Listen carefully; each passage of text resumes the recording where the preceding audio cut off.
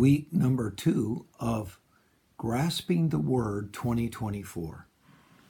Our verse for the week is John chapter 4, verses 23 and 24. But the hour cometh, and now is, when the true worshipers shall worship the Father in spirit and in truth. For the Father seeketh such to worship him. Verse 24, God is a spirit, and they that worship him must worship him in spirit and in truth. Relating to the conversation Jesus had with the Samaritan woman in John chapter 4, I quote from a book entitled John, the Gospel That Had to Be Written by Fred E. Kinsey. After Jesus revealed his supernatural knowledge of the woman's sinful life, he explained, God is a spirit, and they that worship him must worship him in spirit and in truth. John 4:24. She responded, I know that Messiah cometh, which is called Christ.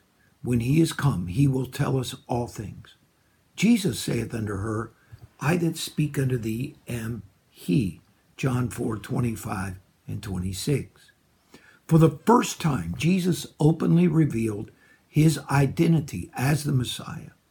In the process, he also stated the vital truth that God is a spirit. The statement tells us that God is in a realm that no one understands or comprehends. He is beyond, remote, invisible, immortal, incomprehensible, eternal, the only wise God. See 1 Timothy chapter 1, verse 7. In Jesus Christ, however, God has made himself visible and knowable. I continue to quote Kinsey. This incident discloses that Jesus Christ actually came in the flesh and acknowledged himself to be the Messiah. We must see and understand him as the Son of God, the Son of Man, the Messiah, and a genuine flesh and blood, perfect man.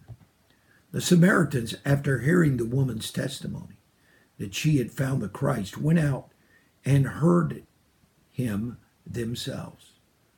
They wholeheartedly agreed with her, remarking, Now we believe, not because of thy saying, for we have heard him ourselves, and know that this is indeed the Christ, the Savior of the world.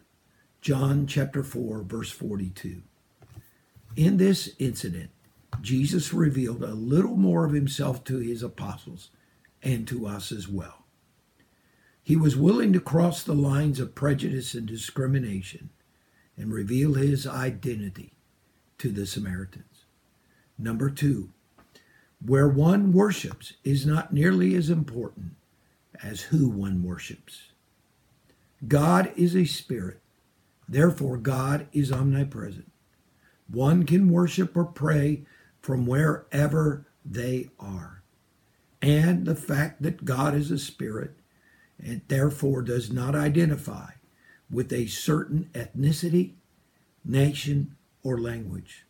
The Father seeks such to worship him as will worship him in spirit and in truth.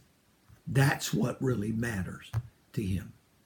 And number 4, from God's viewpoint, the attitude of the worshiper is what he is most concerned about.